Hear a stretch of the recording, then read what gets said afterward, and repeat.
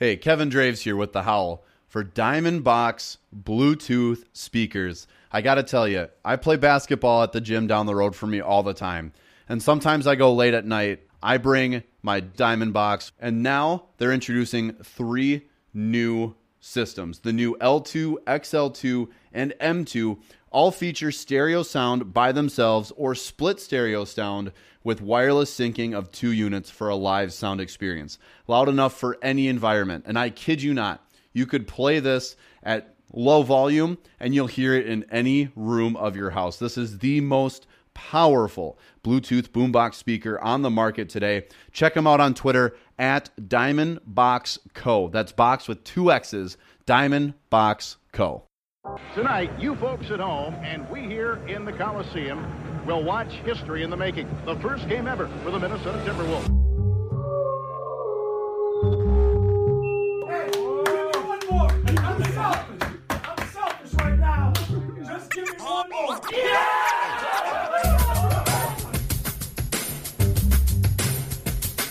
It's the 5th pick in the 1995 NBA draft. The Minnesota Timberwolves select Kevin Garnett from Farragut Academy in Chicago.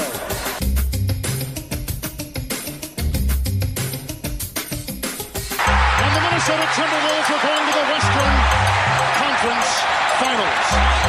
Happy birthday, Kevin Garnett.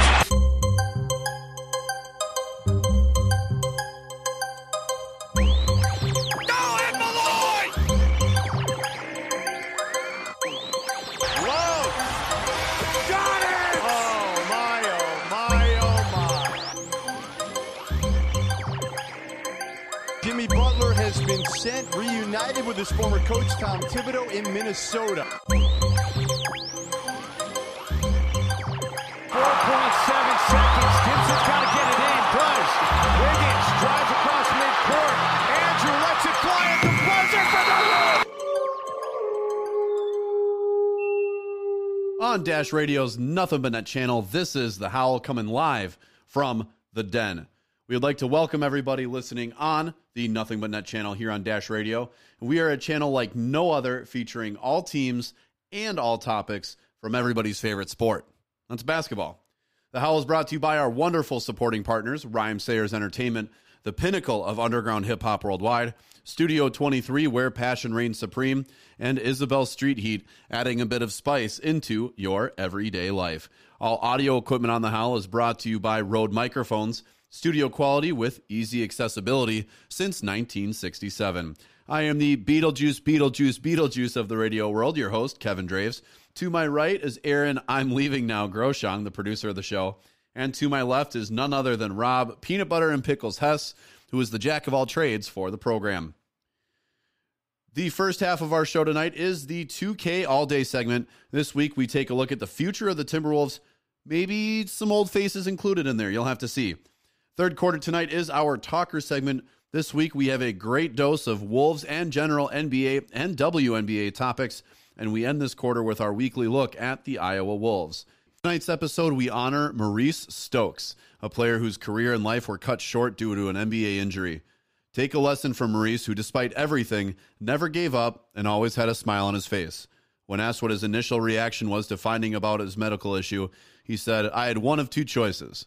I could have quit, or I could have rolled up my sleeves and used every ounce of energy that I had to beat this thing, whatever it was." For the last 12 years of his life, it's exactly what Maurice did.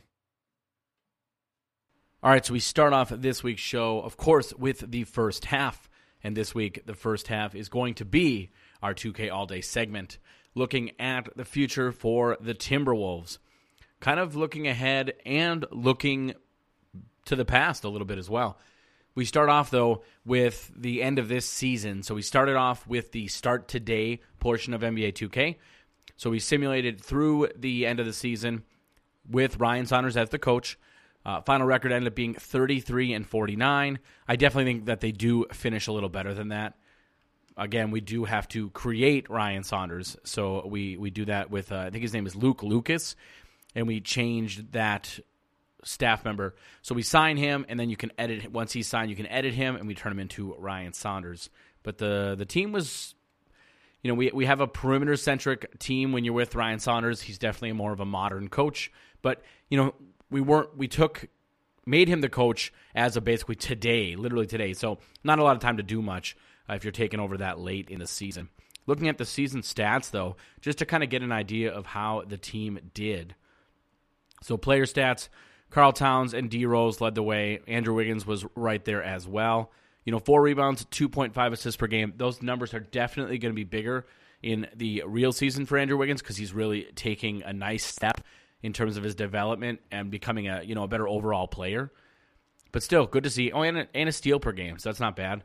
Karl Towns, 12.3 rebounds per game, 3.2 assists. Again, I think his numbers are going to be higher than that. Not necessarily rebounds or points, but his assist numbers will definitely be higher than that.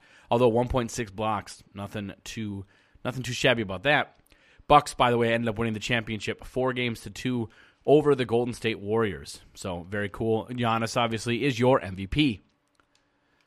Looking at the league meetings in our very first offseason, they have abolished the trade deadline. So trading is allowed throughout the season. That's actually started to pass more often in some of these.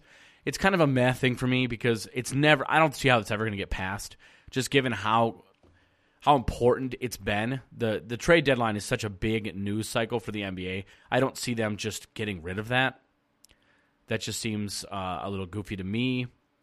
Now, the weird thing here is they have us as not having a first-round pick, which I think is incorrect.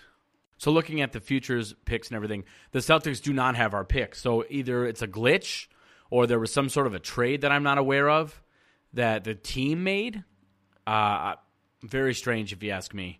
So we skip ahead and looking at... Introducing the Roadcaster Pro podcast. We actually, our pick won the lottery. The Roadcaster Pro is a Celtics, true world-first all-in-one console you don't have the rights solution to that pick. for podcasters of trade. all levels. So featuring we'll 4 microphone channels, that's the number 1 pick. Bluetooth, now, of course, they're USB, not going to want to trade that pick. TRRS but again, inputs. we didn't 8 color-coded sound effect so pads, I'm 4 not giving high-power them a headphone pick that we outputs, didn't and actually more. benefit from. The Roadcaster Pro is doesn't make any professional sense to me. podcasting made easy. In fact, what we'll do Available here is in stores we'll this kind of pause December. for a second Visit and take a look and see if we can www.rode.com for see, more information. like, a history Once again, of, that's things that have occurred. www.rode.com. But I don't know. I find it hard to believe that we did any sort of a thing behind the scenes. So we'll take a look here. Again, this is The Howl, and we are Nothing But Net on Dash Radio. Yeah, so I'm not able to find anything as far as trades are concerned. I have no idea what happened in the game, but we definitely do not owe them a pick, and we definitely didn't get any of their players. I mean, if I'm throwing away a number 1 pick, am I getting Jason Tatum? Am I getting someone else? I did not get anybody. So we did make a trade, so we do have the number 1 overall pick, which obviously changes things quite a bit. I would be very pleased if that happened. And no-brainer, we are going to grab Zion Williamson. I mean, again, literally just a no-brainer. I get that we've got Dario Saric, but I just don't care. This is a guy that can play the 4. He's probably going to play some 3. So many things to like about that player. To me, it's a no-brainer to take Zion Williamson. Probably going to win Rookie of the Year, no matter what. So to me, again, it's a no-brainer. So we do take him. In the second round, we have a pretty good few options available to us as well.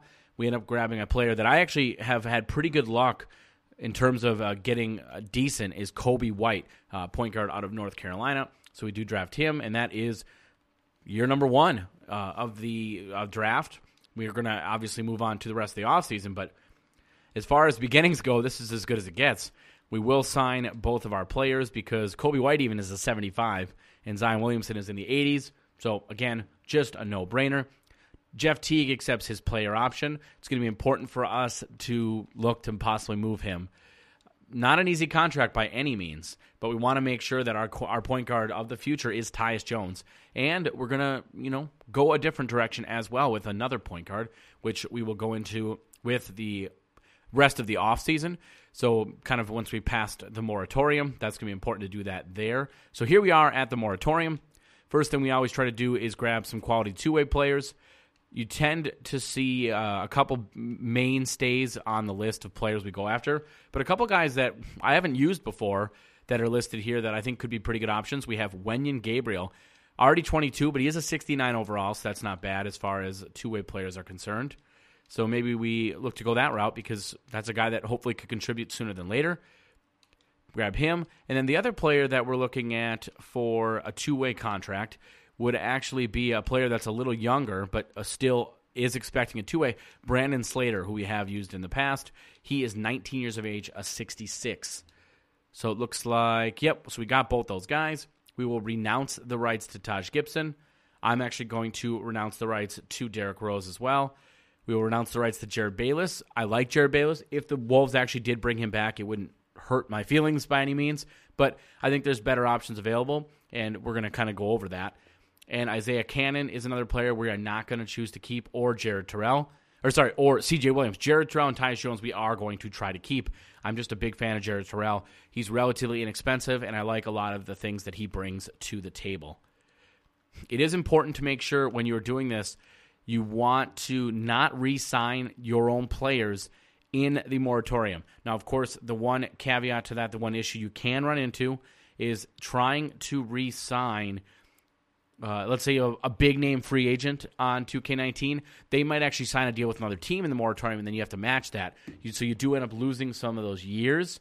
But the problem you run into is sometimes when you sign a player to a long-term contract in 2K19 under the moratorium, even if they agree to a 5-year deal, just as an example, sometimes the game, something happens where it ends up just being the qualifying offer for 1 year, and that really screws you. But that does not happen if you wait till real free agency, so that's why it's always just kind of a good rule as far as how you want to handle your team.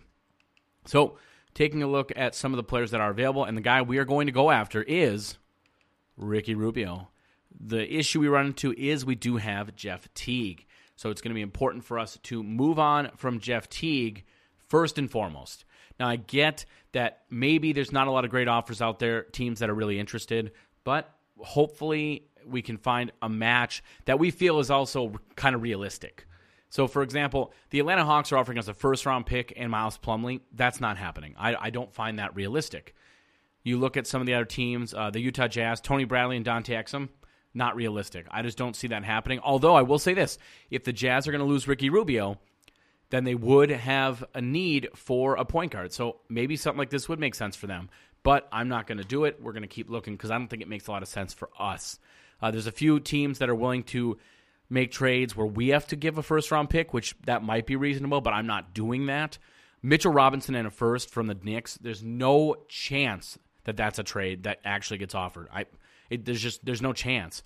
Here's one that actually, I think this is actually realistic. I'm not doing it, though. But Jeff Teague and a first-round pick for J.J. Barea would not shock me if something like that was on the table. I know there was an offer for Anthony Tolliver for J.J. Barea and a second-round pick at the trade deadline, so that's why something like that wouldn't necessarily shock me all that much.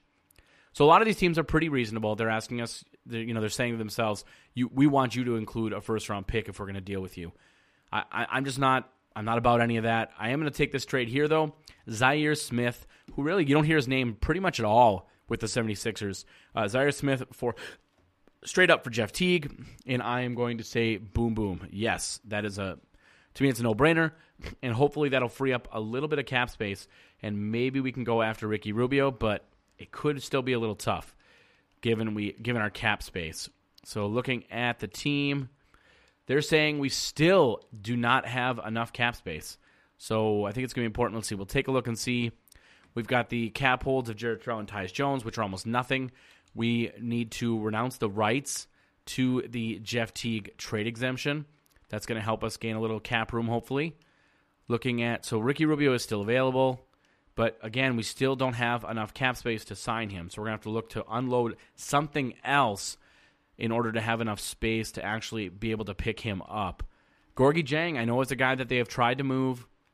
I think we'll look to trade Gorgui Dieng just to free up a little more cap space. Bismack Biyombo is one deal we've been offered. Tony Bradley, Mitchell Robinson. Again, there's no chance that the Knicks are doing that. He's putting up just outstanding numbers. It doesn't make a lot of sense for them. There's a few other teams that are willing to include players that maybe aren't that great with some picks, which isn't the worst thing. We can get Sidnarius Thornwell from the Clippers for Gorgui Dieng in a second. That's actually not a bad deal, I would say, for either team, just depending on what the Clippers are actually looking to do. Although I think what we're going to end up making the deal is for Tony Bradley. So Gorgui Dieng for Tony Bradley. The Jazz have agreed to that deal. Maybe not the most realistic, but I mean, it's not exactly going to kill us making a deal like that. Somehow, actually, That deal ends up giving us less cap space. So hopefully when we renounce the rights to the trade exemption, hopefully that gives us a little cap space. And it does. So we should have enough money now to actually look to in a way, re-sign Ricky Rubio. Because that's kind of that past name that we're looking to add to the team. It looks like, yep. And so Ricky Rubio does sign with the team. The issue we run into, though, is we would have to renounce the rights to Tyus Jones in order to make it happen. We are not willing to do that. Tyus Jones is here to stay. So that's going to be one of the unfortunate parts here is trying to navigate the salary cap. Part of the issue we're going to do as well is we have a really crappy CEO or CFO or whatever. So that's part of our issue is that we have a guy that's maybe not the greatest just in terms of what he's able to kind of accomplish, I guess. We're going to try lowering the amount of money we're offering to see if we can get both of them. I think it's going to be a little tough, but if we can do it, see, if we go too low, Ricky Rubio doesn't even bat an eye. He's like, nope, I'm not taking that deal. So that's part of our issue we run into with Ricky Rubio. We got to find a way to be able to re-sign both of them. So maybe we look to the team to see if there's anyone else on the squad that would make some sense to possibly move on from. So looking at some of the pieces on this team, there's not really anyone that jumps off the page as far as players you really want to move on from that make too much money or make almost any money. You're looking at some of the players that make a decent amount. Zion makes almost $10 million. Obviously, Wiggins and Towns make exorbitant amounts of money. Robert Covington and Dario Saric, but there's no reason to move on from them. I do think they're a part of our future, and they're not going anywhere in any of these scenarios. That to me, that's just not realistic. So what we're going to do is we're going to see what we can do. We're going to find a way to make it work. We'll bring them onto the team, and then we will go from there. This is Nothing But Net on Dash Radio, and we are The Howl, our 2K All-Day segment here in the first half. All right, so our plan to sign Ricky Rubio did not work, unfortunately. We tried to hold out, and on day 12 of free agency, he agreed to a deal with us, but then in the end, I guess we got sniped last second by the Nets, who offered I think 80,000 more than we did. And that was enough to push it over the deal push it over the edge on a 1-year deal. So we're going to look to try to grab him in December if we can. But we did get Ricky Rubio light, or sometime maybe Ricky Rubio 2.0, depending on how you look at it. But not Avery Bradley, but we were able to grab Patrick Beverley, who is a solid player. A defensive first point guard, I think, who could help us out with our toughness right away. Looking at the full roster, you have Patrick Beverley, Kobe White, Tyus Jones. Shooting guards are Zaire Smith, Josh Okogie, Jared Terrell. Small forwards are Andrew Wiggins, Robert Covington, Katie Bates-Diop, and Brandon Slater, our two-way player. You have Zion Williamson, Dario Saric, Wenyen Gabriel. Centers, Karl Towns, Tony Bradley, and then we got Tyler Davis on a really good low-cost deal. The reason why I wanted to do that is because in the past, we've had him just skyrocket into an amazing player, and we'll see if that's the case again. So we signed him to a 4-year deal. Just 22 years of age, 68 overall, and we assigned him to our G League affiliate, the Iowa Wolves. So we are going to simulate to December 16th, which, funny story, is against the Utah Jazz, actually, Rubio's former team, and we'll see what we can do then. Hopefully we can make some sort of a deal to bring him over, since that was kind of one of the mainstays that we wanted to pick up to hopefully kind of be that mentor to Tyus Jones and kind of give us some other options. Looking at the before the season statistics like we like to do, taking a look at the power rankings, NBA.com has us, wow, they really like us. They have us 8th. 2K Sports, they definitely do not like us, 26th. And Mark Spears has us 8th as well, so pretty good. We got a couple outlets I think we're going to be awesome, and one that's not sold yet. So hopefully we can make them believers by the end of the season. So we'll simulate now through December 16th, take a look and see what we can do as far as deals, possibly looking to bring in Ricky Rubio, and we will go from there. All right, so we got to that point where we could actually try to trade for Ricky Rubio, but the expectations for what they wanted were absolutely off the charts. We're talking like things like Saric and a first-round pick, or Andrew Wiggins straight up, things that I'm just not doing. I mean, why would anyone do that for Ricky Rubio? I like Ricky Rubio. He'll forever be one of my favorite players, but I'm not giving away the farm just to get Ricky Rubio on this team. We've already got Patrick Beverley, who is in some ways a better player, in some ways a worse player, but a player that fits the build all the same. So here we are, middle of January, and we are actually the Nets went back to us again. So the Nets are the team that beat us out for Rubio. They just came back and said, "How about Wiggins in a first for Spencer Dinwiddie and Willie Cauley-Stein?" Oh, how about I run into traffic? That's what that makes me think about, because that is a terrible trade. But we are struggling right now. We actually had been pretty good up until right around the beginning of January, and then we've kind of gone on a bit of a losing streak here. But we are sitting at 19-26, just beat the Cavaliers and the Clippers, and we lost a close one to the Warriors. So, I don't think we're that far off, but we do still have a ways to go in terms of kind of taking that next step. Although we did just take off last year's champions, the Bucks, beat them 105-103, which is pretty good. A lot of close losses, which for anyone that's paid attention to the Wolves recently, that's kind of been the mantra under Ryan Saunders, is a lot of close losses. So we're hoping to maybe buck that trend sooner than later. As January ends, we are sitting at 21-29 after a 99-102 loss to the Denver Nuggets. So we're still struggling to get to that consistent level of being able to win games, which is unfortunate. We're getting a lot of trades offered to us, but the guy that everyone wants is Dario Saric, and I'm just not looking to move him. I don't have any reason to do that. If someone wants to make a trade with me, we've got some players that I'm more than willing to part with, but I don't want to part with Wiggins. I'm not trying to part with Towns. There's a lot of players that teams are calling us about that just, for the future of this franchise doesn't make a lot of sense. Now, I get there's a lot of people out there that are super down on Andrew Wiggins, and that's fine, but that's not me. I'm not down on Andrew Wiggins, and I'm not trying to give him away. Case in point, Gallinari and Harrell from the Clippers for Wiggins in a first. Why would I do that? It just doesn't make a lot of sense. If I'm the Timberwolves, I just don't get why you look at a deal like that. 24-32. I would say we're on a bit of a win streak. We've won 3 out of the last 4 out of the last 5. So that's something, at least maybe a step in the right direction as we hit the All-Star break. So here it is, the second half of the season. Hopefully we can make some sort of a run and maybe make a playoff push. That'd be really nice to see. Chemistry is up to 88%, which is pretty good. We did just lose a close one to the Rockets, but we did beat the Jazz. So it's kind of, like I said, a little bit of a mixed bag. A close loss to the Warriors. We do beat the Trailblazers. So you're getting some pretty good quality wins. Close loss to the Pacers. One of the things I've noticed is we're not getting blown out. Every game has been relatively close for the most part. We just won 2 games in a row against the Grizzlies. We just beat San Antonio. So the record is 30-35. We're on pace. Now, again, we're not there yet, but we're on pace to have a better season than we did last year, which is huge.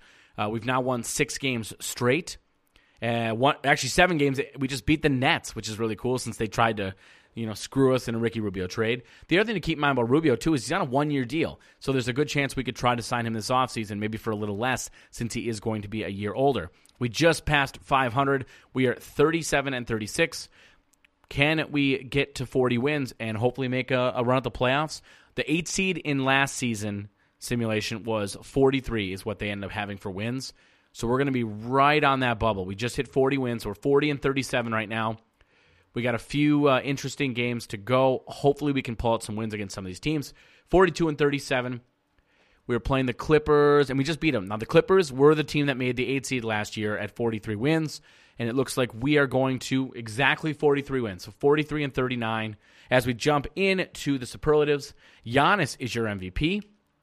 Zion Williamson, our guy, Rookie of the Year, putting up some monster statistics. Eric Bledsoe, 6th Man of the Year. Giannis is also Defensive Player of the Year, so obviously had a phenomenal season.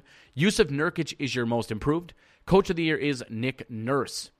Going through the All-NBA teams, we'll take a look and see if any of our players made it. Karl Towns made All-NBA second team. Very cool to see that. All-Defensive first or second team. No on that list. You might have thought that Robert Covington might make it, but he did not. Of course, all rookie teams, we have Zion Williamson making one of those. And we actually slide in as the 7 seed. Unfortunately, we were taking on the Golden State Warriors, so I don't love our chances. Game number 1 goes to the Warriors. I talked earlier about how we hadn't really gotten blown out. Yeah, we got blown out. 109-86 is the score in game number 1. Although game 2, we take 112-99. So how about that? Winning game 2 in Golden State as they move back to Minnesota. The Warriors, by the way, finished the season 50-32, just 7 games above us. Game number 1 in Minnesota goes to the Timberwolves. How about that? Another close game, 122-113. We are up 2-1. Going to game number 4, and it's us again. We are up 3-1, and we blow them out of the water, 138-114. Super impressive, and I'm not going to blow this lead. I am going to jump in. We are going to simulate with Simcast, and we are going to take a deep dive into game number 5 here as the Wolves, and the Ryan Saunders-led Wolves, mind you, look to take out the Golden State Warriors in game number 5 here. So here we go, simulating the game. This is in Golden State, of course. Early on, it is going to be a pretty good back and forth as the Wolves, at best, get a 2-point lead. As the first quarter starts to dwindle down, the Warriors do start to try to pull away, but a couple threes from the Wolves, and immediately they are able to get the lead. They are down 1 point, though, going into the second. As the second quarter starts, the Wolves actually start to pull away. 8 minutes left, they have an 8-point lead. Second quarter is coming down. 3 minutes left, Wolves still up by 8, now up by 10, and actually up by 12 as the third quarter starts. Third quarter, it is more of the same as the Wolves start to pull away. They have built a 19-point lead with 3 minutes to go in the third quarter. You always got to watch out for those Golden State Warriors. They are a pesky bunch. 20 points, though, the Wolves are up now in the fourth quarter. This one is looking like it might be over. It is a 14-point game, and as the buzzer sounds, the Wolves win 107-96, just really having a phenomenal series against the Warriors. As at Tom Ziller, he says Towns at 26 points, more than enough for the Timberwolves to win over the Warriors. Very, very impressive as the Wolves are one of the first teams to move on. And how about that? A 7 seed taking out the number 2 seed Golden State Warriors. So we move on to round number 2, where we are going to be taking on the Lakers, a team that we definitely were better than in the regular season. Not record-wise, but when we went head-to-head, we definitely end up taking most of those matchups. All right, game 1 does go to the Lakers. It is in L.A. They beat us by 9 points. Game number 2, wow, we lose by 14 points in L.A. All right, here it comes back to Minnesota. This is looking like it might be, and we do take it. Nice win, 123-101. We take it in Minnesota. Can we take game number 4 as well? Unfortunately, we cannot. We get blown out by the Lakers. Very surprised by this, considering we played so much better than them in the regular season in head-to-head matchups. I'm a little surprised that we're struggling this much against them in the playoffs. But, again, playoff LeBron is a real thing, and obviously he has come to play. We have jumped into Simcast here for what could be our last game of this season. One of the tips that the scout has said is giving less minutes to Zion Williamson in this one. I am not going to do that. I'm going to let Ryan Saunders continue to run the show, as right now, actually, the Wolves have built a 7-point lead in the second quarter, up 37-29 now, actually, as the second quarter is coming down to a wire. As the first half ends, Wolves are up by 12 points, 53-41.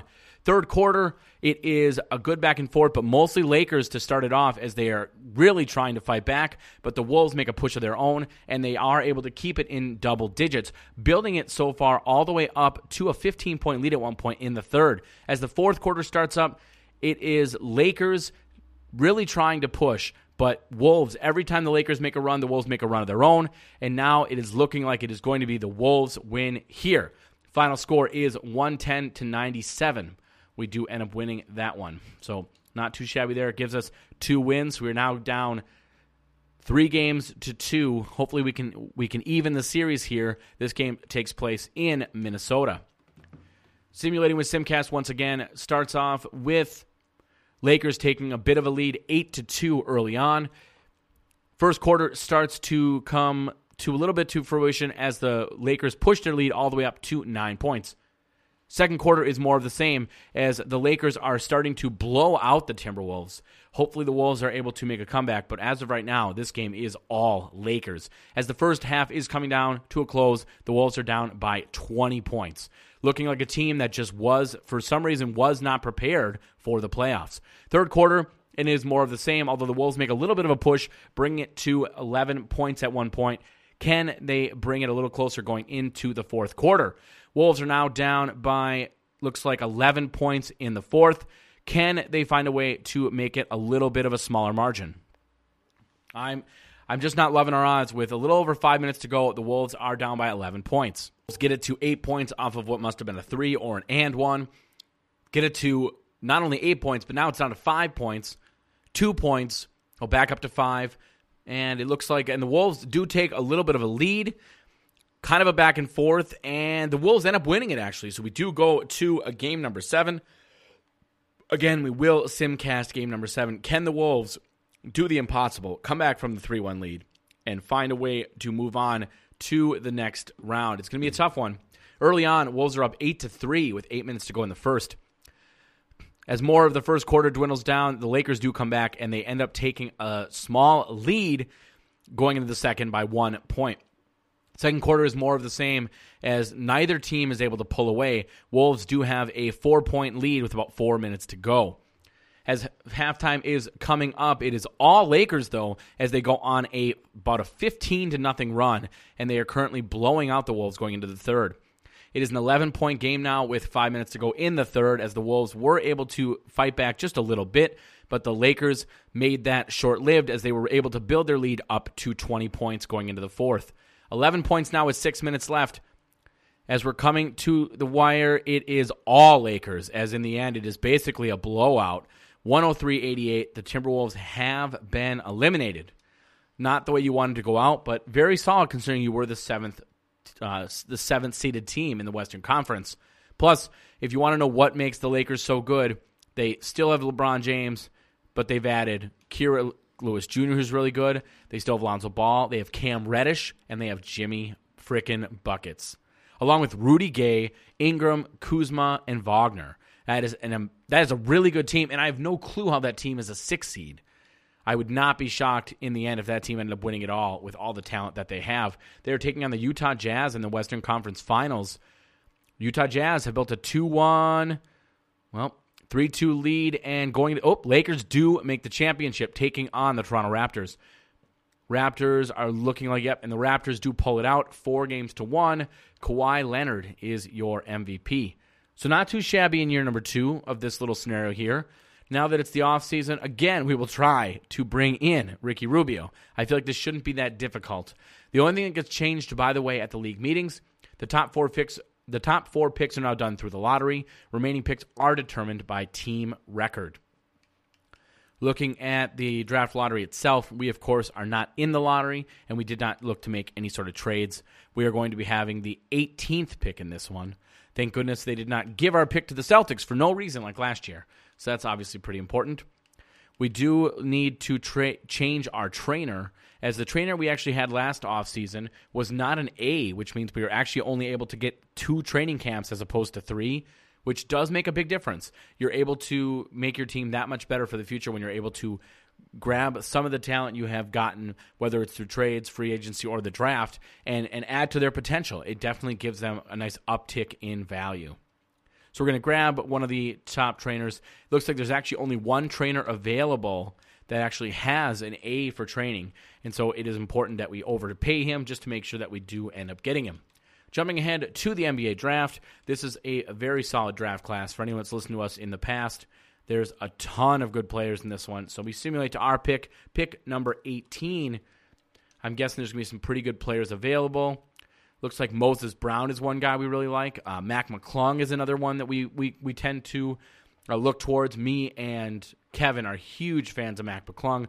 If you are not aware of who he is currently playing for Georgetown. Could end up being, I think, a very good player at the next level. The only downside that he possesses would be that he's not exactly tall. He's only 6'4" for a shooting guard. Has a decent wingspan, but man, is he an athlete. Can jump out of the gym. So one of the reasons that we really like him. Looking at the overall build of the roster, I have to wonder if there's maybe someone out there that would look to maybe take on one of our players, such as looking, position by position. But Patrick Beverley, I don't think is in our long-term plans. If we can look to possibly move him, maybe there's a team out there that's looking to, give us some sort of a relief if we can get it. It looks like we could actually trade his salary and get a first-round pick from a team.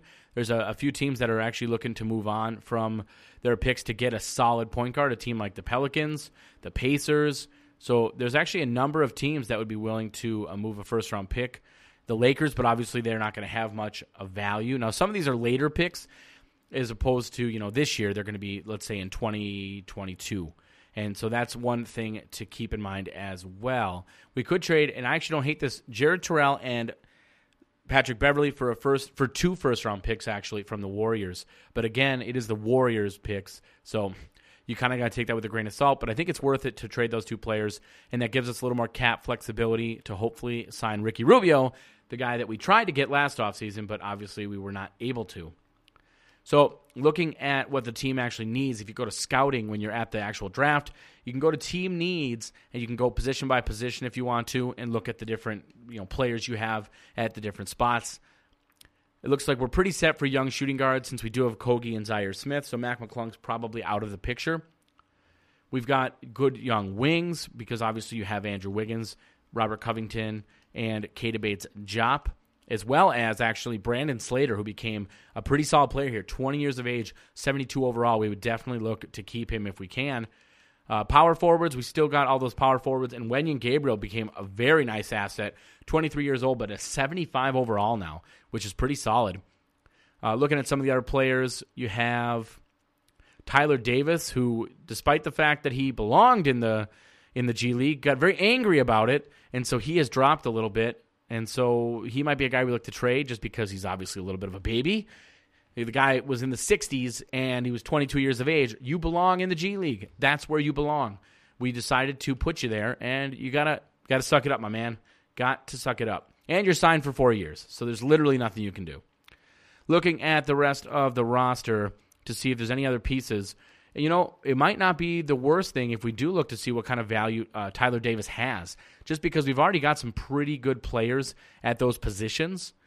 We don't exactly need a center, and so if we can maybe make some sort of a trade that nets us some nice profit, given that he's not making a lot of money, might not be the worst thing. And actually, there's a number of teams that are willing to offer us first-round picks, and in this case, I think that's legitimate. I think he's got first-round value, and so if a team, with the right pick, I think it's worth it. And it looks like there's a number of teams. The Magic would probably be a pretty good one. They're offering us a 22nd first-round pick. The Pacers a 21 if we include a second-round pick. I mean, these are some pretty good options. In fact, I think I'll take that. So the Pacers sending us a 2021 top 3 protected pick for Tyler Johnson, who's being a baby, and we are fine with moving on from him. I mean, there's better options when you're looking at who's actually going to be available here. So taking a look at the actual players that are available in the draft class, and we're choosing our prospect, a center could make some sense now because we ended up moving on from who we had. Looking at the top overall players, and a lot of the guys that are available are going to be centers. And how about this? And this is a guy we've taken in the past, but how about this? Moses Brown, 7'2" with an 8'1" wingspan. To me, that's a no-brainer. I mean, you can't pass up on that size. It's just 8'1" wingspan, 7'2". Are you kidding me? We're entering Boban territory. It's a no-brainer for me. And as here on the Howl, we are some of the biggest fans of Boban that exist. Got to do it. A number of teams are willing to trade us sometimes 1, if not 2 second-round picks. But I think we have some pretty good players available. In fact, Erno Duganics, for anyone that's not aware of him, he's actually a two-way point guard out of Europe. Could be a pretty solid player. He's listed out of Hungary. We will take him. We actually haven't taken any players for the European stashes, and so we actually have the room to do so. So a very solid draft for us. This is looking pretty good here.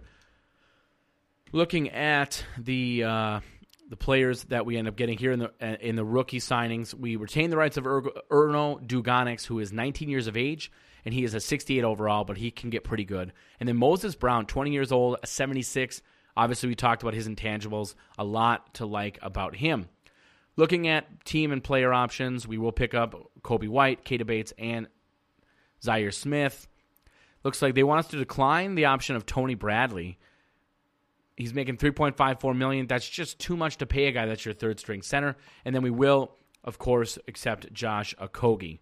So he's going to be important to our future. Qualifying offers, Wenyen Gabriel, Darius Saric, and Brandon Slater. The goal would be to, of course, re-sign all of them as they could be really nice building blocks for the team going ahead. Again, it's going to be important to make sure that you do not try to re-sign these players in the moratorium. The moratorium, for my money, is generally only for two things. One would be signing players that are not currently on your team, and then specifically signing players that are not currently on your team that you're trying to get as two-way players. That's really the only scenarios where I'm trying to use the moratorium. Or, if you're going for a big-name free agent, let's say you're going for like a Kevin Durant or a LeBron James or something like that, then yes, do it in the moratorium because otherwise you are going to miss out on those top-tier free agents. But for everything else, definitely wait until you've gotten into real free agency. Looking ahead at right now we're trying to scout some two-way players. There's actually not a lot of great value in two-way players in this one. It looks like one of the best is going to be Greg Smith or Chow Bass. These are players we actually have never used before. There's also Howie Snow and Isaac Dunleavy. I think our best option is going to be Greg Smith since he is a nice wing prospect. So we'll grab him. Both guys do agree, so we got Jalen Banks and Greg Smith. They want us to renounce the rights of some of these players, but that doesn't make any sense to me. We are going to not renounce the rights of the players, except for Tony Bradley, who just makes too much money. And then we keep a cap hold, and then we do renounce the trade exemption for the Tyler Davis trade. Puts us in a pretty good spot so far for this offseason. And we've only got 10 players currently on a contract, so part of that's going to be important to make sure we can sign as many of our players as we can. Again, sometimes when the game wants you to not re-sign players, you really got to pay attention to the cap holds that they try to renounce the rights to. So like Saric, Brandon Slater, and Wenyen Gabriel, the game is trying very hard to get us to renounce those rights. But in our case, it's just not worth it. You want to be able to hold on to them if you can. Especially Saric, for example, we do have his bird right. All right, so this is going to be the last season that we actually end up going into for the team here. So taking a look at how the roster and the offseason ended up playing out for us. So we'll start with point guards. We have Kobe White, Tyus Jones, and then we picked up Seth Curry, who ends up being a pretty good, I think, end-of-the-bench guy, maybe emergency point guard if you need him. And then, of course, obviously Seth Curry, one of the better shooters in the league, so that helps us out quite a bit. And he's on a one-year min deal, so that works out pretty good. We have Erno Duganix, who we have his rights to, and then we have Jalen Banks, our two-way point guard. Shooting guards, we have Zaire Smith and Josh Okogie. Small forwards, Andrew Wiggins, Robert Covington, Keita Bates-Diop, Brandon Slater, who was our two-way player last season. And then we actually have a new two-way player as well as a small forward, Greg Smith. Power forwards, we have Zion Williamson, Dario Saric, and Wenyen Gabriel. Centers, Karl Towns and Moses Brown. So really a lot to like here with this roster. We will take a look, of course, seeing how they actually expect us to do. Looking at the power rankings, NBA.com has us 5th. We have 2K Sports. They were haters before, and it looks like they still are. They actually thought we got worse. We are now 26th. And then you have Mark Spears thinks us 5th. So hopefully the first one and the last one are correct. Hopefully 2K is wrong when we're going through these simulations. So we'll jump ahead to the midway point and see how the team is able to do. You're listening to The Howl, and this is Nothing But Net on Dash Radio. All right, one thing I wanted to mention as we jump back into this, we did try to pick up Ricky Rubio, but again, it was not in the cards. And we actually tried to trade for him before the trade deadline, but someone else had already done that, and so he cannot be traded again. They made the comment. Actually, I take that back. They did make the comment he could be traded in the near future. The issue, of course, would be the trade deadline, but there is no trade deadline since the trade deadline was abolished. Well, except for they're still claiming today is the trade deadline, so that confuses me. They definitely said the trade deadline was abolished. So it must not be taken into account until next season. So we are going to be stuck without him. We are not going to simulate to make any other we aren't going to skip and make any other offers, although we will take a look to see if anyone is available for contract extensions. Looks like Robert Covington will re-sign as an extension, as well as Keita Bates-Diop would re-sign, but the game is actually, despite the fact that he's able to re-sign and willing, we must be maxed out because the game is not letting me even contact him. So kind of goofy there. We'll just have to wait till the offseason. And we'll have to wait till the offseason to try again if we were to go after Rubio, although at this point, I would say maybe it's just not in the cards. But that's all right. I still think this is a pretty good look at what the future could hold for the Minnesota Timberwolves and Ryan Saunders. Now, the one thing we did not do in this scenario would be looking at the possible GM candidates the Wolves would actually look for at real life. I think one name to watch for that I will mention is Chauncey Billups. I think he's going to be a major player in what could be a nice future for the Timberwolves if they can bring the right pieces together. And one thing I will add, if you bring in Chauncey Billups, if you make Ryan Saunders the long-term answer at head coach, I think that goes a long way into improving your relationship as well with Kevin Garnett. And for any Minnesota Timberwolves fan, that is obviously a priority. Looking at the record, Wolves are currently 43-22 in this scenario, so looking very, very good. Lots to like so far. We just beat the Thunder. We just blew out the Warriors, beat the Nets. This has been a nice run here. One thing we've noticed in some of these simulations is in the second half of the season, sometimes the team falters a bit. Not this year. We have looked very, very solid, and really not much to complain about in this one. 48-25 is the current record. We just blew out the Warriors again. We had a nice win against the Bulls, the Kings. We beat the Wizards. This has been nothing but wins. 51-25 as we were coming down the wire at the end of the season. Oof, yuck. A loss to the Hawks kind of leaves a bad taste in your mouth. But you follow that up with a nice win against the Warriors and a nice win against the Lakers. Two teams that we, in the past, sometimes can struggle against because they have such talent. And you end the season, how about this? Beat the Kings, you beat the Suns, and you beat the Nuggets. So a nice look at how we would stack up against some of those young, up-and-coming Western Conference teams. Superlatives, here we come. MVP is Giannis. We have Anthony Edwards as Rookie of the Year. Dennis Schroeder is your sixth man. Giannis, Defensive Player of the Year again. So clearly this game loves Giannis. Dennis Smith Jr. is your most improved, and Coach of the Year is Mike D'Antoni. Looking at the All-NBA squads, hopefully we can have someone make a list. Not first, not second, or third team. So no, unfortunately, Towns does not make a list. So he was not able to get to that point. Nobody makes the all-defensive teams, and we did not have any rookies that played enough, would be my guess, to make those squads. We finished with the number 2 record in the West, and we are 56-26, taking on the 42-40 Utah Jazz. To me, this should be a win, but you never know. As we go down 0-1 somehow to this crappy Jazz team. 0-2 we are losing now to this crappy Jazz team. We win the first game in Utah because, yeah, sure, that makes a lot of sense. We can't win in Minnesota, but we'll win in Utah. We lose the fourth game in Utah. We're down 1-3. This is kind of ridiculous if you ask me, but the game is what it is. We will jump into Simcast, simulate the game, and take a look. Early on, it is the Timberwolves with a short lead, all the way up to 4 points. Jazz do work their way back and are able to take a 3-point lead as the first quarter starts to wind down, but going into the second, they are tied 23-23. Second quarter is more of the same as a good back and forth, 27-27, 30-30. As the second quarter starts to wind down, game is still tied. No one able to pull away, although the Wolves do build a 5-point lead to end the second. Third quarter is back and forth again. Wolves up 3 points, 58-55, but immediately the Jazz come back and we are tied again. This has been as close to a matchup as you could get. I'm not sure who's going to be able to pull away in this one. Fourth quarter, and it is the Jazz that start to pull away, able to build a 4-point lead. Make that a 6-point lead. They are up 5 points now with up 5 points with 3 minutes to go in this one.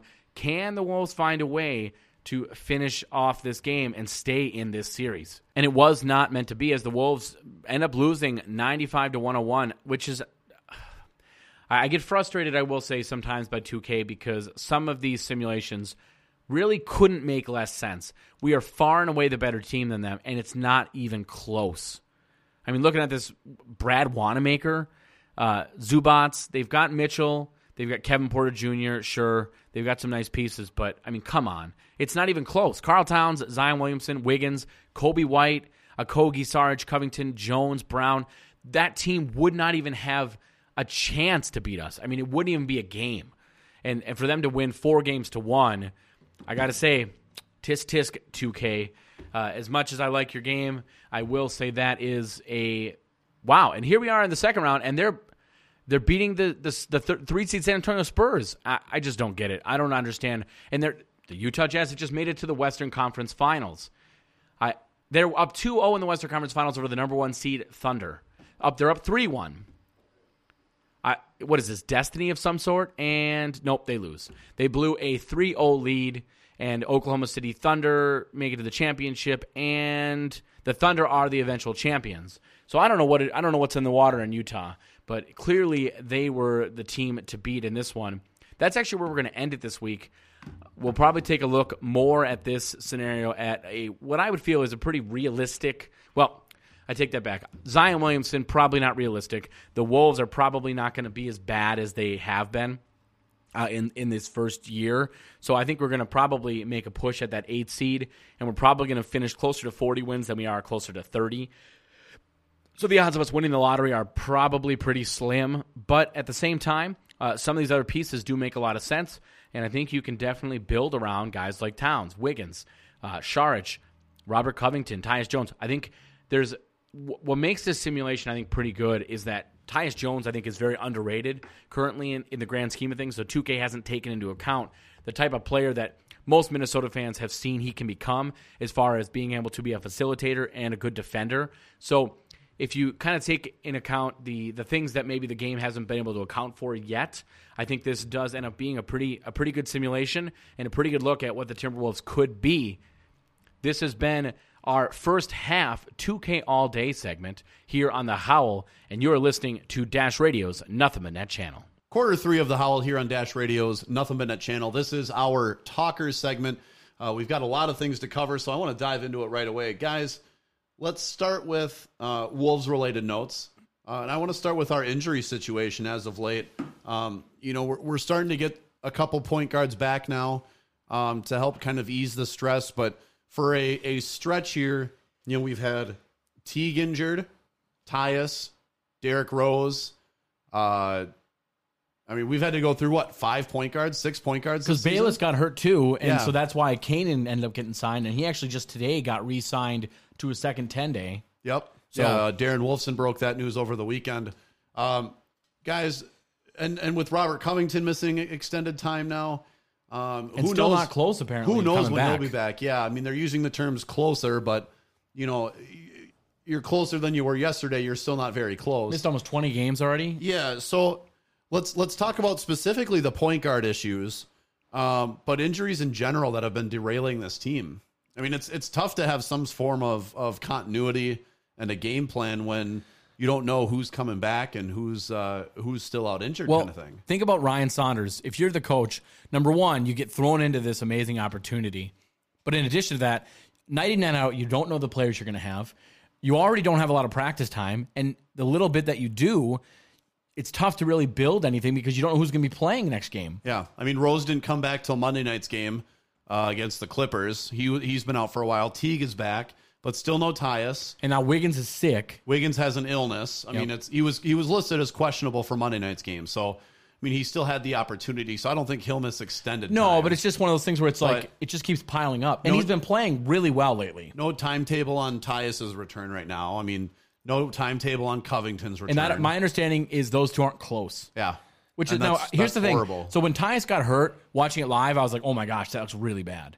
And they made it sound like it wasn't that bad. It clearly was. Because they made it seem like it wasn't as bad of a sprain as they thought it might be. But he's been out for a long time now. Well, and I will say, and I'm pretty sure, Aaron, you've been in the same boat as well. And Rob, even you too, but an ankle sprain, especially trying to play basketball, you're going to be on the shelf for a while. No matter how light or bad it is. It's tough. It's a tough injury to come back from. 100%. I'm no doctor, but I've sprained my ankle in that manner. It depends on how much weight he was putting on it, but it looked like he put a significant amount. Mm-hmm. Immediately, I thought a minimum 4 weeks, likely 6. It reminded me of, do you remember the Rubio injury from 2 years ago? Yes. Where his ankle touched? Oh, yeah. It was like that, but in a different way. And so I was like, oh my gosh, he's lucky that's not broken. And that could be 4 to 6 weeks just to And kind actually, of trotting again. I say he's lucky it's not broken, but in some cases that's better because sometimes the healing time is actually quicker if you broke it. Sometimes sprains, it takes a long time for that to go away. I've never broken my ankle, but a handful of sprains. I honestly think, and for me, given the fact that, as the time we were recording this, the Timberwolves are playing the Clippers. Before, if you take this Clippers game outside of it, we've lost 6 of 7. Yeah. Okay, we're on a 4-game skid. I don't see rushing these guys back until after the All-Star break. Nope, I agree. And look at what they did at the deadline, which is nothing. And so to me, I think they're pretty comfortable with what they have. And I will say, I don't know you guys, I think this is a good opportunity to touch on this. If you take into account the injuries and you take into account that most of these games, the Sixers game aside, have been really close games, like competitive games. I've been very impressed by Ryan Saunders. What are your thoughts? I don't know that he could. I don't know how much better he could have been. I agree with that. And just very quick before the point guard talks over, that second 10-day with Isaiah Cannon, that gets you through the All-Star break with him on the books. So you come out of All-Star break, you can't sign him for another 10-day. You'd have to sign him for the rest of the season. Exactly.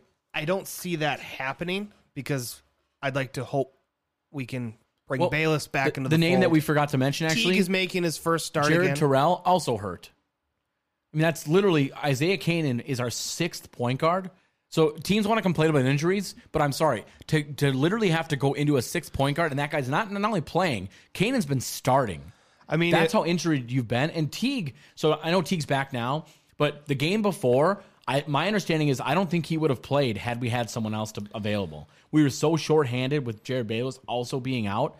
They had to play Teague, but he was still in a little bit of pain with the foot. So they just said, like, look, we have to play him. I think if Canaan gets hurt, I found a picture of my ankle. we might have to get the shooting gun out for me, and I might have to dust off the laces a little bit. I mean, it's ridiculous the amount of injuries they've had. The problem you've run into as well is they've been a lot of long-term injuries, but not to the point where you can get any sort of a help from the league. You know how there's the deal where if you have enough players that are out long periods of time, they'll give you like an injury waiver and you can sign somebody? Correct. None of our guys are in that way where we can actually have that waiver. Well, let me ask you this question too. Injuries aside, if these guys are healthy, do you think this team is in a similar spot? Well, think about this. I will argue that the team has looked better. Now, granted, Tom Thibodeau was a terrible coach. Beside that, I think the team in many ways has looked really good in a lot of aspects on the defensive end. And what's crazy about that is they're missing their 2 best defenders.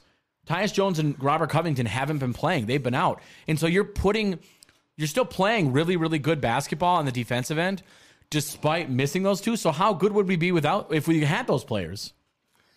Rob, that's a really good point. And I hate to do this to you, but me and Kev over here are just cracking up. We're trading pictures of sprained ankles. And Kevin's is bad. Mine's is bad, but Aaron takes the cake. We'll tweet these out on our Twitter accounts. Hashtag put me in, coach. Oh, they're bad. Yeah. Hashtag if you're looking for the all broken ankle team, I think Aaron and I fix.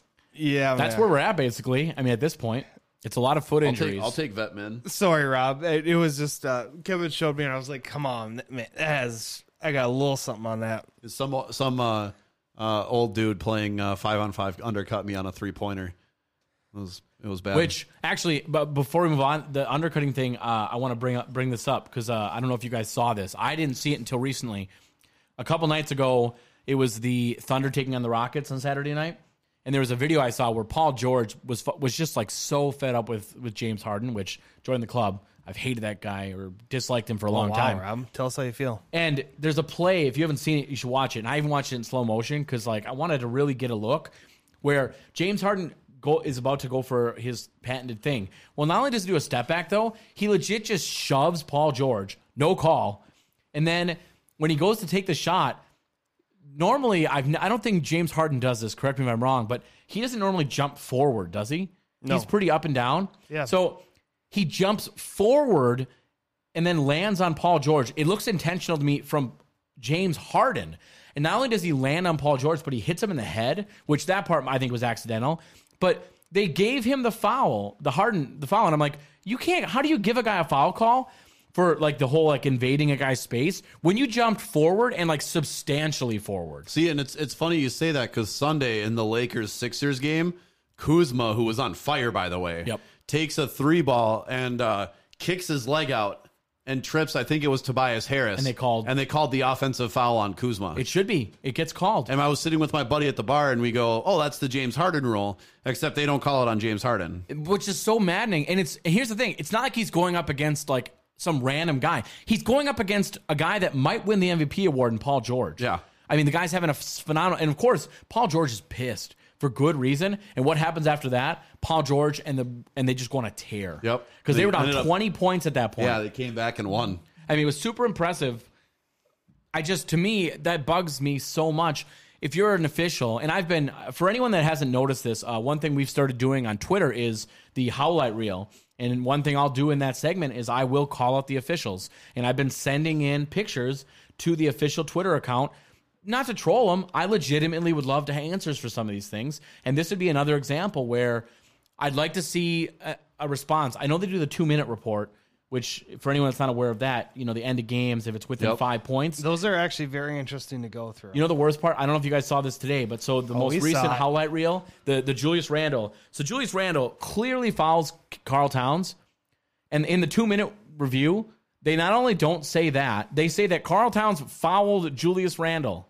So at a certain point, I feel like the official NBA refs, I don't know that they completely understand, or maybe we have a misunderstanding of what Rob's the rules unsure are. if they understand. I mean, I get it, man, but there's a disconnect somewhere. That's what that's why I don't get it. Most of the times, though, Rob, those reports, they do come forward with mistake calls. That one was rather shocking. I'll admit, very rarely do I visually see something, with my own 2 eyes and think that's a foul on that team. Well, that was literally the difference in the game. It's a 2-point game there. If they call that foul, it's our ball, and we had been on fire at that point. I'm telling you, Karl Towns is making a shot. We're tying that game, and everything changes.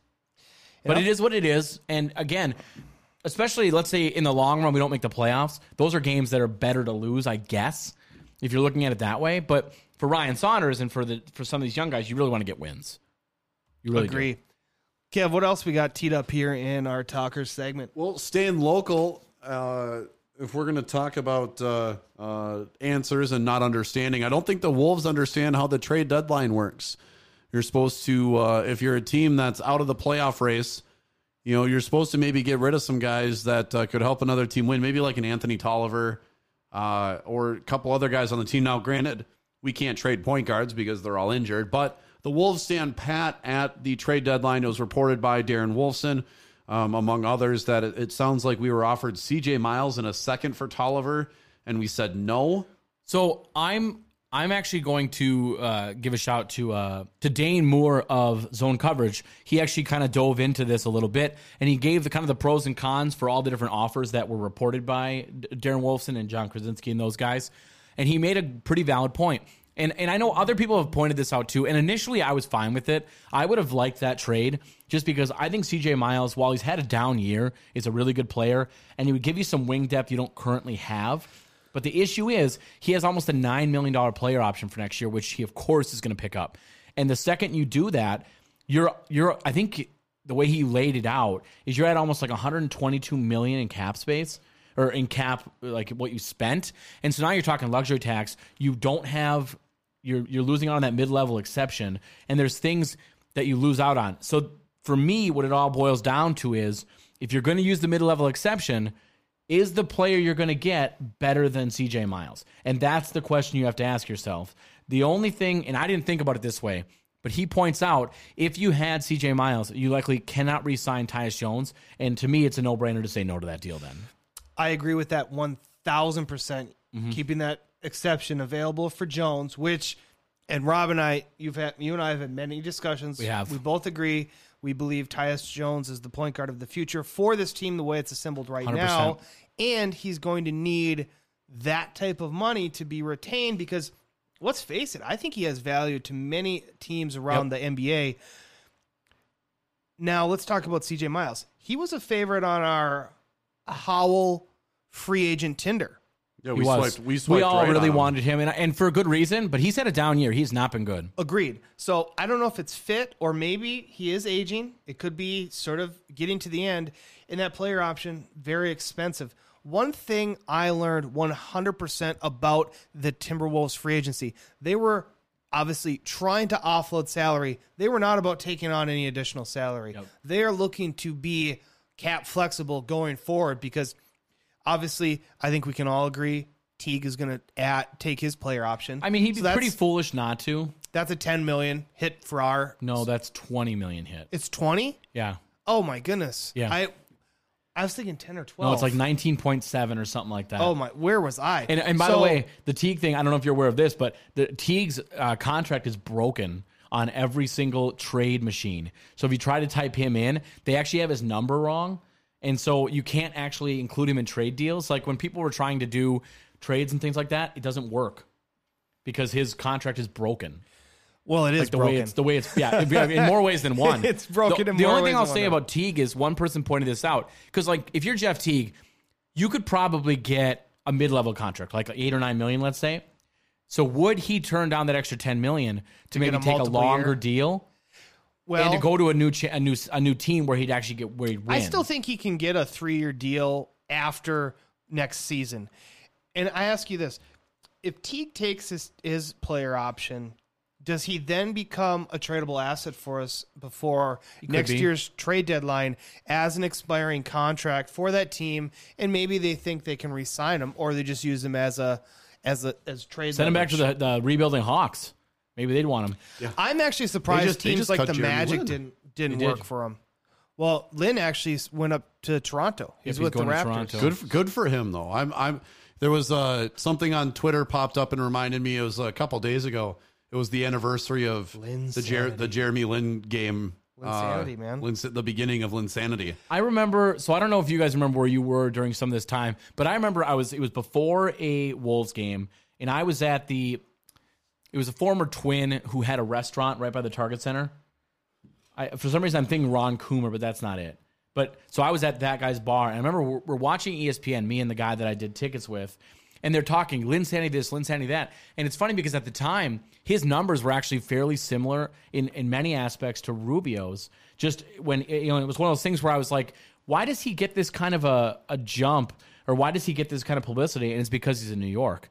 That's, because you're watching a game. The game where it was the Wolves versus the Knicks, and Rubio had this like amazing game, and Lynn had an amazing game too. Don't get me wrong, but it was all in. It was just nothing but Jeremy Lin, and you're talking about some other good players at the time, good young pieces, and it was all about Jeremy Lin. I just remember sitting there at the bar going, "Get me another drink," because I don't want to watch any more of this crap. Yep. But I'll tell you right now, I've gone back multiple times, gone to YouTube and watched Linsanity because it's cool. I will say that whole time is kind of fun to watch.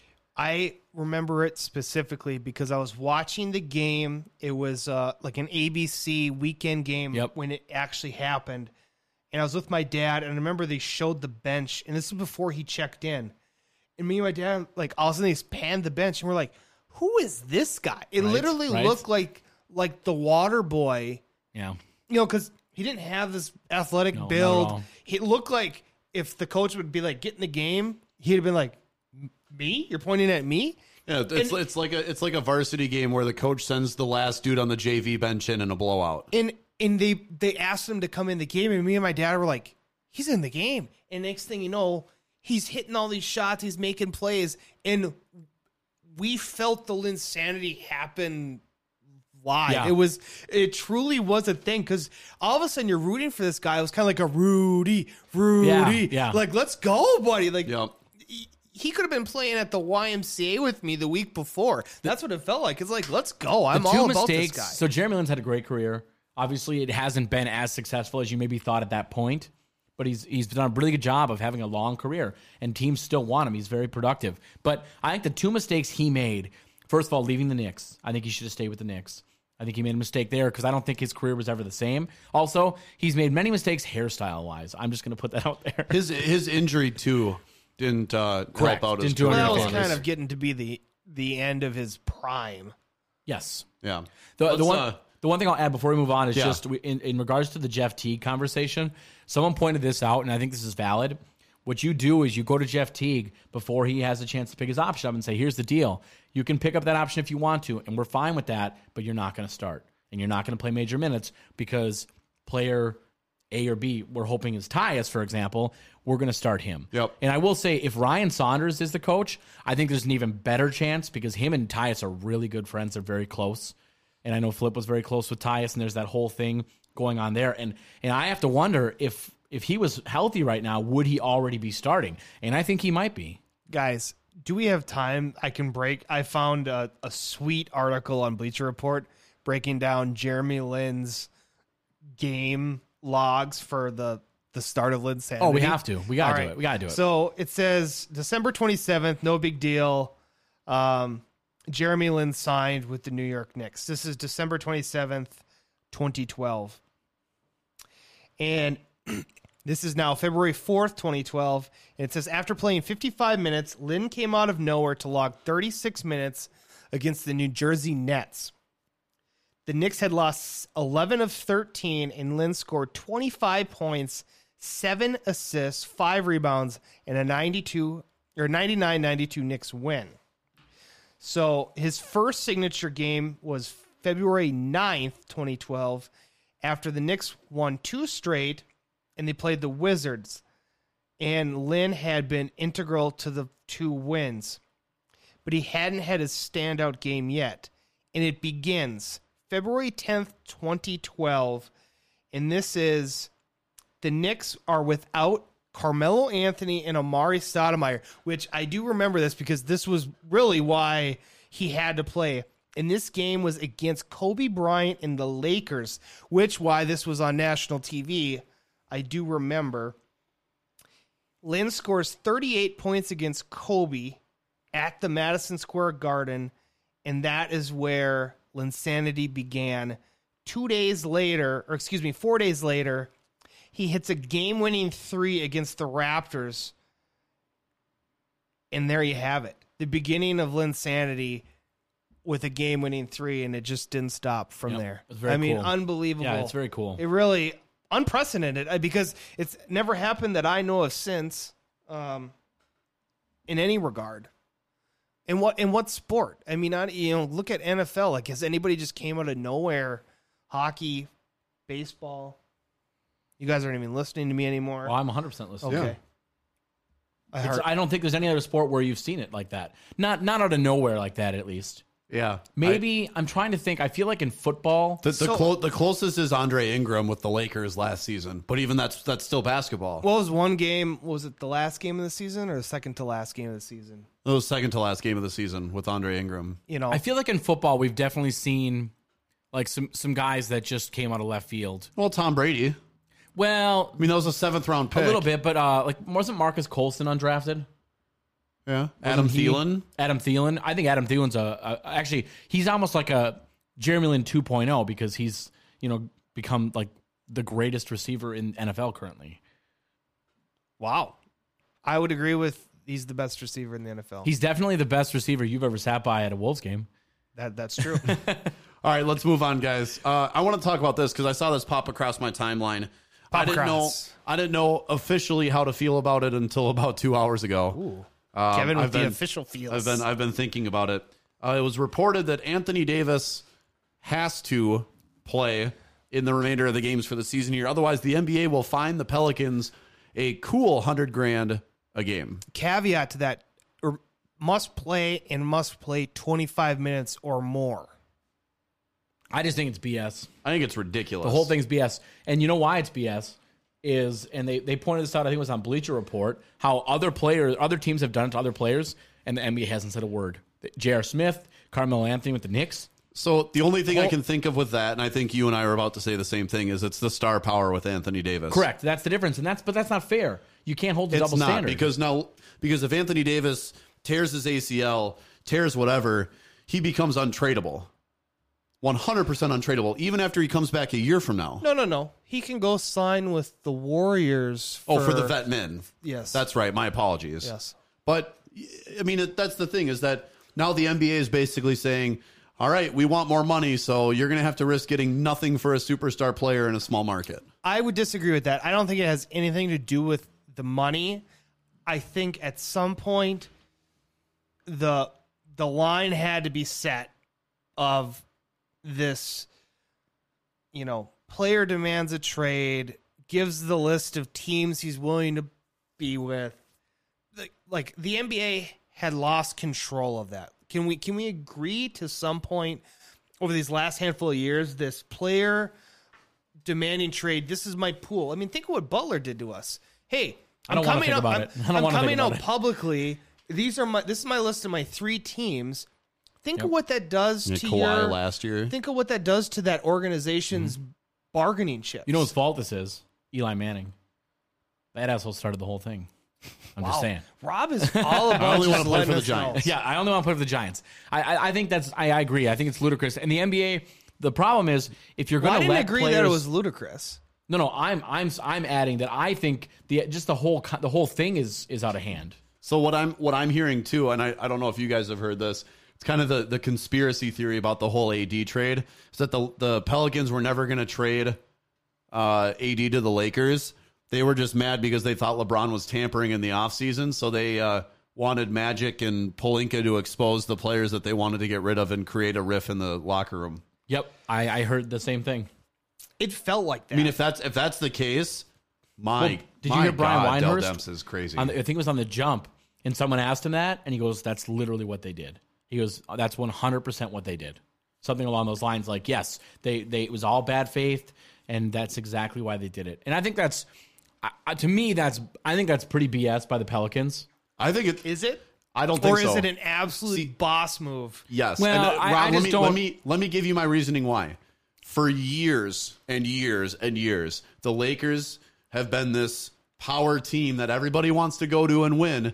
And so stars will leave the little markets like the Pelicans, like, all of these smaller markets and go to these teams because they want to win. I mean, it's basically the little guy standing up to the big guy. And I think that's deserved. I think the Lakers being this powerhouse of a team. I mean, when have we seen them be a powerhouse in the last 10 years? Let me jump in. And to Kevin's point, now, if you think the Pelicans stuck it to the Lakers, now does that make sense why the NBA would then say, oh, wow, boom, big punishments coming your way? And that now that because they can't, like, maybe there's, in that collective bargaining agreement, there's probably not a facilitator of ruling to say we can punish for that, but this is the backhanded way that they can punish, to say, okay, well, now you got to play the guy. I just think the whole thing's bad form. I'm just not a fan. I get the Lakers thing about how they've been this powerhouse and everything, but you're not, number one, I don't think you're doing your fans I don't think you're servicing your fans, unfortunately, because really, NBA Twitter is specifically Pelicans fans could be the real losers here, because let's say come this offseason, first of all, the Celtics have already, it's pretty apparent they're not going to include Tatum. Well, if you're not getting Tatum, can the Celtics really beat the offer the Lakers sent out there? I actually don't think they can. Because what are they going to send? Gordon Hayward, whose value has plummeted, has really, unless he's playing the Wolves, which then he plays great, of course. But that Lakers offer was pretty fantastic. I think we could, there's a lot of people on Twitter that disagreed with me, but I personally think that was a really good offer. For me, it's so hard for a small market team to jump to that larger market. And right now, I think there's one team that has the best opportunity to do so and is doing so as we speak, and that's the Milwaukee Bucks. I mean, you look at what they've done so far this year and what Giannis has done with that club and what the front office has done to try to build around Giannis and making some great moves. Well, players have chosen to go there, too. Think about Greg Monroe. I mean, that's the thing. These small market teams, for the longest time, they've been trying to find that model. How do you do it? How do you get players to want to come to you? And right now, the only small market team I can think of that's got that is Milwaukee. And so now it's the Pelicans. What they have to do is they are not that team. They're going to move AD, and if they're smart, they'll do it to an Eastern Conference team, and they'll move on, and then they'll try to build that mold. So I will say, yes, I get the throwing it to an Eastern Conference team, but I will say it's got to be at least somewhat comparable of an offer if you're going to make that trade to an Eastern Conference team, because to me, it's all about building for the future. And you're talking the Lakers we're willing to give them Lonzo Ball, Brandon Ingram, and Kyle Kuzma. They were going to give all of those players, and that's not a good deal. I mean, I don't even and picks. And this idea that they wanted, 6 to 8 draft picks is absolutely ridiculous to me. Well, that would have been the first I've ever seen of that in the NBA.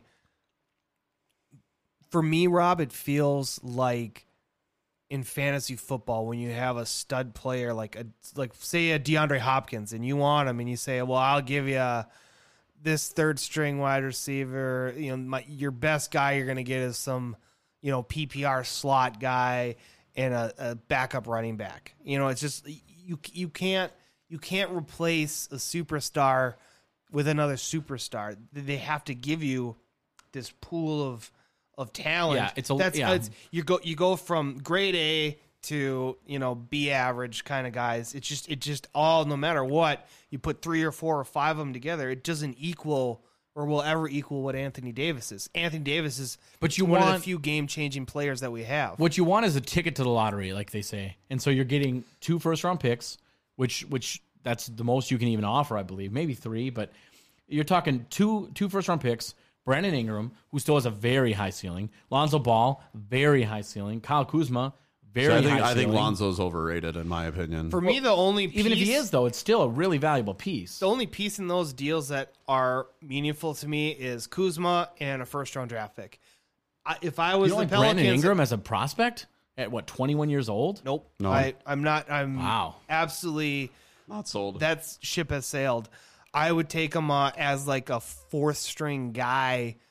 Or really, what I would do is find another team that likes them, and then I would try to move them. But so that was part of the deal was if they could have found a deal for this, part of the deal additionally was going to be possibly Lonzo Ball to the Suns, Josh Jackson to the Pelicans. Josh Jackson is playing out of his mind right now, and looks really, really good. And so to me, let's say that was on the table, because if you guys heard LeVar Ball, which again, who cares? What that guy has to say, but. He was talking about how he wanted Lonzo to go to if he wasn't going to be in LA, he liked the idea of the Phoenix Suns. If that trade offer was on the table, that to me that makes it even that much better. Now you're talking Kuzma and Josh Jackson, and then of course the guy you don't like, but Ingram would be a piece. Yep. And then 2 first-round picks. That's a pretty good deal. And how are they beating that? Like, who's beating that deal? But before we move on, because we're running a little bit short on time here, the trade winner of the deadline, and I know you're going to hate this, is the Philadelphia 76ers. Oh, I mean, it's tough to argue against that. Adding Tobias Harris and the best center in the NBA of all time, Boban Marjanovic. Who they're the best of friends, so it's nice that they kept them together. I'm a fan of Boban. I don't know how much he's going to play because obviously he's behind Joel Embiid. Well, so I watched him against the Lakers yesterday. He's the second center coming off the bench. I don't even know who their other center is. He's the center coming off the bench. Yeah. Well, I don't even know who else they have. I honestly don't know. Yeah, Aaron, pull that up. And Boban had 8 points and like 6 rebounds yesterday. I mean, I love Boban. I'm a fan of... he also has an official Twitter account now, by the way. Oh, does he? Yes. Fantastic. Oh, my gosh. Biggest fan ever. But adding Tobias Harris, all-star snub in a lot of people's eyes, on that team with Joel Embiid, Ben Simmons, JJ Redick, Boban Marjanovic, the dude we don't talk about, that's a solid team to compete in the East. It's a really good team. If someone was to tell me that... here's the thing. I think it's going to be 100%. It's going to be them or the Bucks. Because the Bucks adding Mirotic was a fantastic deal. It did make Giannis a little upset, though. And then you're talking... Hold on. What are we holding on for? Can I get in on any of this? If you must. You want to keep going? If you must. Yeah, what do you got? Tobias is huge. And I think Boban, and when you have it with another gigantic, like, just absolute load of a center in Embiid, I mean, those are 2 just big humans 100%. like, that are going to wear you down. The thing about it is that's a hard matchup because if they can make it through the East and you say, hey, they're going to play the Warriors now got to bully around Embiid and Boban. Yeah. I will say a strong 1B for this trade deadline winner for me would be the Toronto Raptors. Oh, that's yes, Marc Gasol. Yep. And I mean, I get Jonas is a really good player. Don't get me wrong. But, man, Marc Gasol. I think you add that IQ, that veteran presence, that big game presence that Marc Gasol's been in. He's a winner. Did you see, I don't know if you guys saw this, but that they almost additionally added a Mike Conley for Kyle Lowry swap in that? That would have been interesting, too. I also had Rubio for Conley, too, though. So here's your Philadelphia 76ers center depth chart. Embiid, Boban, Amir Johnson, who's no slouch, by the way. Sure. And former Timberwolf, Justin Patton. He's been playing a little bit in the G League. Has he? Is he playing? Yeah. Wow. He's actually playing. I saw somebody retweeted Justin Patton's stat line. So I really liked Justin Patton when we watched him with Iowa, and the little he would play at the Wolves. Yep. You definitely saw.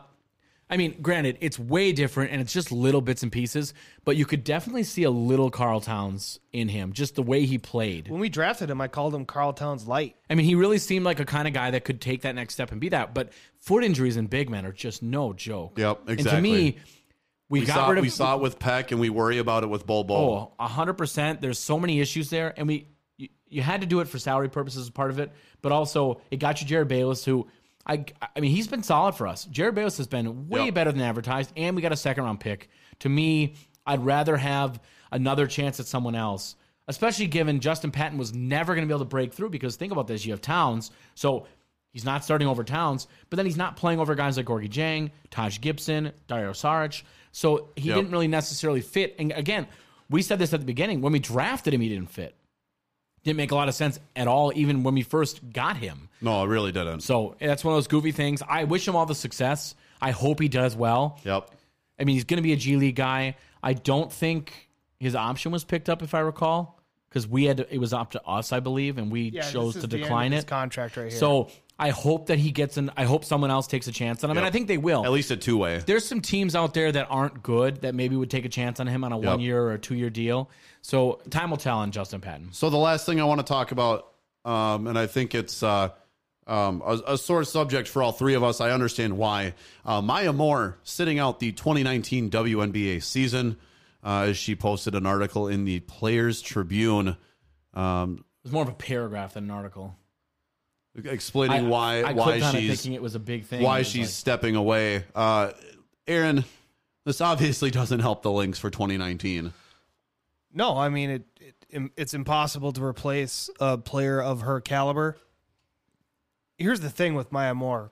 You cannot fault her in any way for doing what she wants to do. She's absolutely earned it. And for fans of basketball, fans of WNBA, and fans of the Minnesota Lynx, it's a loss not being able to see her talents on the basketball court. But at the end of the day, like on a human level, you have to respect what she's trying to accomplish. You know, I can't relate to what it's like to give that level of dedication solely to the sport of basketball. I mean, I played a ton of basketball. I never lost passion for the game or thought I needed to shift. That's just me. My thing with her, I read the article, I've heard all the stuff. The timing of it's weird to me that she did it right after she was franchise tagged, basically. So that's my only thing. Yes, Rob, that's absolutely correct. And what that designation is in the WNBA context is they consider it a core player. And I'm on the WNBA's website, and I'm looking at the 2019 core players, reserve players, restricted free agents, and unrestricted free agents list. And of the core players, you have Maya Moore, who is, like we said, sitting out for 2019. Yep. And I will admit that the timing is interesting. You are designated as a core player, which limited her negotiating solely with the Lynx for her next contract, chooses out to sit this season. A part of me feels like, and I'll be honest with you, I don't have elite WNBA insider knowledge. Sure. So feel free, anybody listening to the show here on Dash Radio, tag me on Twitter or tag the group on Twitter. Let me know what you think of this, but it feels a bit suspicious as you're trying to sell us on some rest and I need to refocus, et cetera, et cetera. Spending time focusing on ministry and family. Yep. All legit stuff. All great things. 100%. No doubt. I can't knock that. But can we admit that it feels the timing is a bit, hey, I what's don't up with believe in that? coincidence. And so for me, if this was really her plan, why did we not hear about this sooner? Why is it like immediately after the franchise tag or the core player designation, you hear, oh, well, now there's issues. And part of that, too, a little before that happened, just to put context behind this whole, the kind of how the timeline went, there was a rumor that came out and someone mentioned how the Maya Moore camp or Maya Moore or whatever was thinking she didn't want to be here anymore. That was the understanding. You know, she didn't like losing, which kind of absurd one season. But that was the first thing that came out. And then the Lynx came out and said, well, we're talking with Maya Moore about the situation, and you hear there's some stuff going on behind the scenes. Then they give her the core player designation, and then boom, all of a sudden she's sitting out a year. The one caveat to me is if next year she comes back, plays with the Lynx, then I wash my hands of the whole thing and I say, all right, clearly it was literally about just that. But to me, it's too big of a coincidence for that decision to happen. Now, Aaron, you brought up the CBA information, Perfect. and I think that's valid, where maybe she, much like other, Diane Taurasi did kind of the same thing, where she said, look, I'm not making any money, not making enough money, the toll on my body, I'm going to take a break. And I think that's totally legitimate, because where they make their money is over in Europe. Yep. And they're Correct. playing year-round. Well, the CBA is a issue at hand, I would say, without question, because after the 2019 season, so this upcoming WNBA season, that CBA agreement comes to an end. The union and the league will have to come to agreement during that offseason, and this will be prior to the 2020 season, when essentially this break of Maya Moore's, she would be coming back into a new CBA. Yep.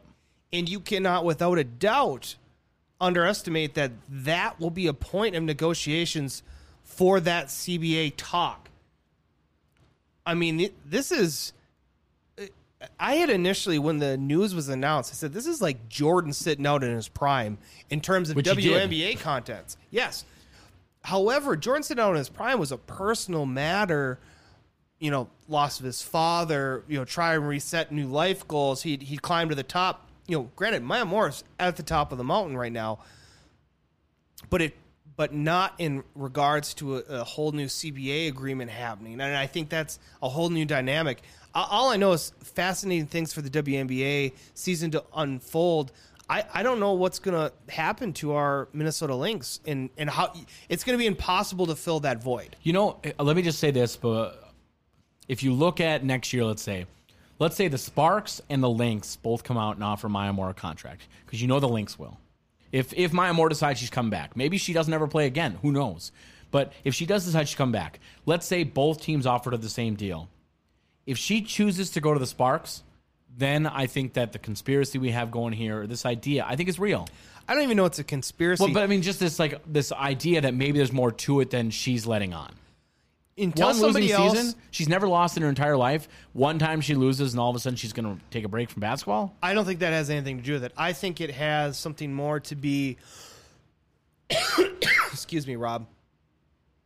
I think it has something to do with taking a break from basketball to reset on priorities, plus having the benefit of you're really taking your destiny in your own hand contract-wise coming into a new CBA. So I think you add up all three of those things together, you get to rest your body, you get to reset your priorities, you potentially get to position yourself and take ownership of your career path.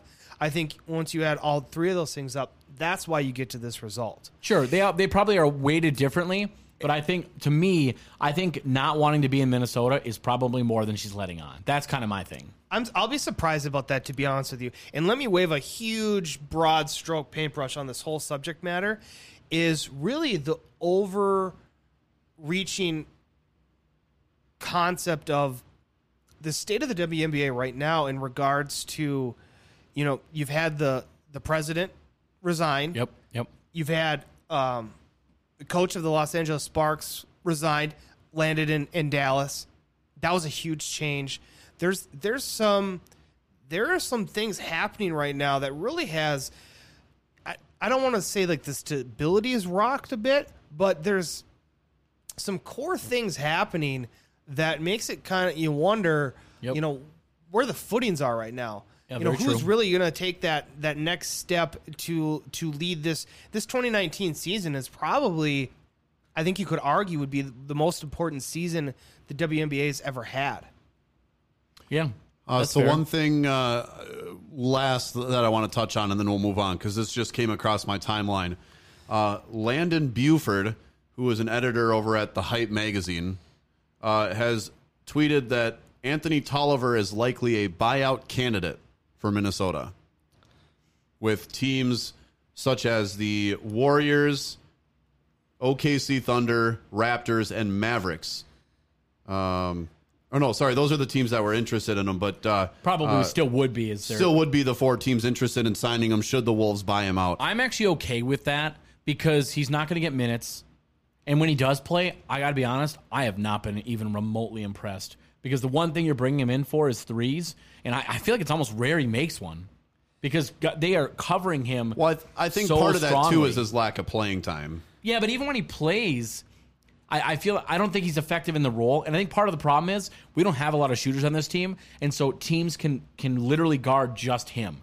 Whereas if he goes to a better team that's a better fit, like Oklahoma City or let's say the Raptors, teams that have better players, I think he's going to be more successful. And I think it's more fair to him. And so if you go off the caveat, I didn't want to take on a guy that's going to have a player option in a trade, but I do still want to give him a chance to go to someone that is a better fit, I think this makes a lot of sense. I think one of the biggest tells right now is if you look at the Minnesota Timberwolves game against the Los Angeles Clippers, who's getting the start? You're getting Dario Saric. Now you got Taj as the backup.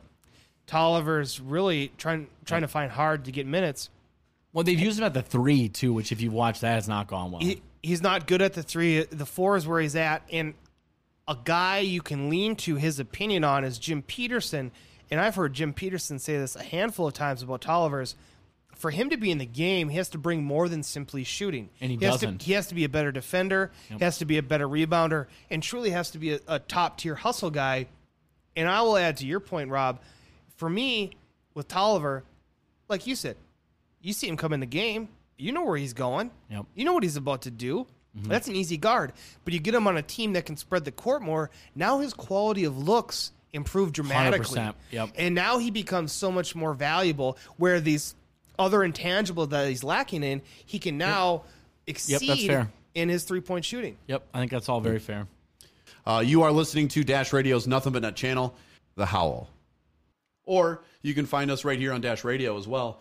We are on Wednesdays from 2 to 5 Central, as well as 10 a.m. to 1 p.m. Central on Saturdays. Follow us at The Howl Radio on Twitter, at NBN-Radio on Instagram. You can find the show channel, which does a lot of interactions, and at The Sportsman with 2 N's, at Aaron Groshong, and at KDraves42 on Twitter. Interact with us. Let us know how we're doing. If what we say is crazy and you want to call us out on it, please do. We love interacting with people. So until next week, for Dash Radio, for the Nothing But Net channel, for Aaron, Rob, and myself, let me get a howl.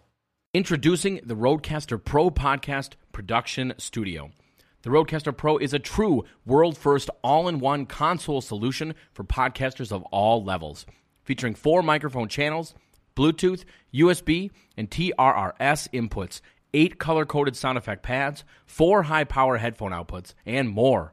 The Roadcaster Pro is professional podcasting made easy. Available in stores this December. Visit www.rode.com for more information. Once again, that's www.rode.com.